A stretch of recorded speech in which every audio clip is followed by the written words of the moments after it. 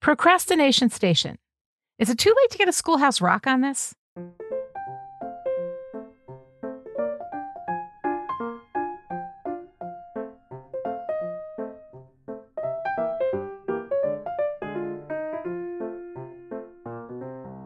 Dear writer, you may not have noticed this about me, but I am a woman of action.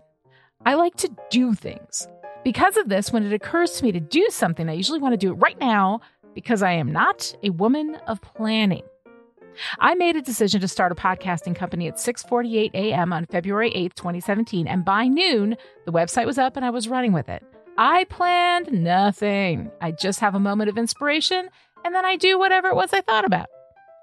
Dear Writer happened pretty much the same way. The Year of Writing Magically workshop, same thing. My books all happened that way.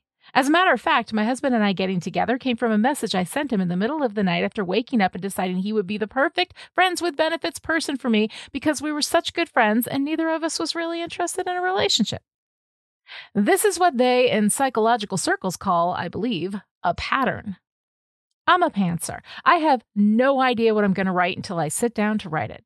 My good friend CJ, Siege Berry, my co-host for Will Write for Wine, which also started as a thought one morning and by that afternoon was all set to go, is a planner. When we were doing Will Write for Wine and I was writing The Comeback Kiss, she asked me how it was going and I was like, I don't know who my bad guy is. And she said, aren't you almost done with it? And I said, yeah. And she went quiet and drank a big gulp of wine. I mean, I figured it out before I sent it to my editor, so all was well in the wash, but still, my point is, woman of action. I take action, even when that action hasn't been planned or considered or designed to make the most of my efforts. I just do stuff, and my energy goes floating out into the universe with little rhyme or reason, and often not a lot of return on my energetic investment.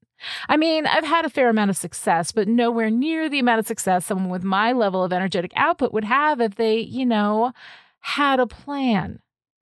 And yet, knowing that I'm a woman of action and I do things, I find myself procrastinating because I have a novel to write. Now, here's the thing. As you know, I've been drafting a novel this year, doing my own work alongside the Year of Writing Magically workshop participants. yearofwritingmagically.com. Get on the mailing list to be the first to know when applications open for 2024. It's amazing. And writing in community, and it's been awesome. And now I'm at my favorite part, revision.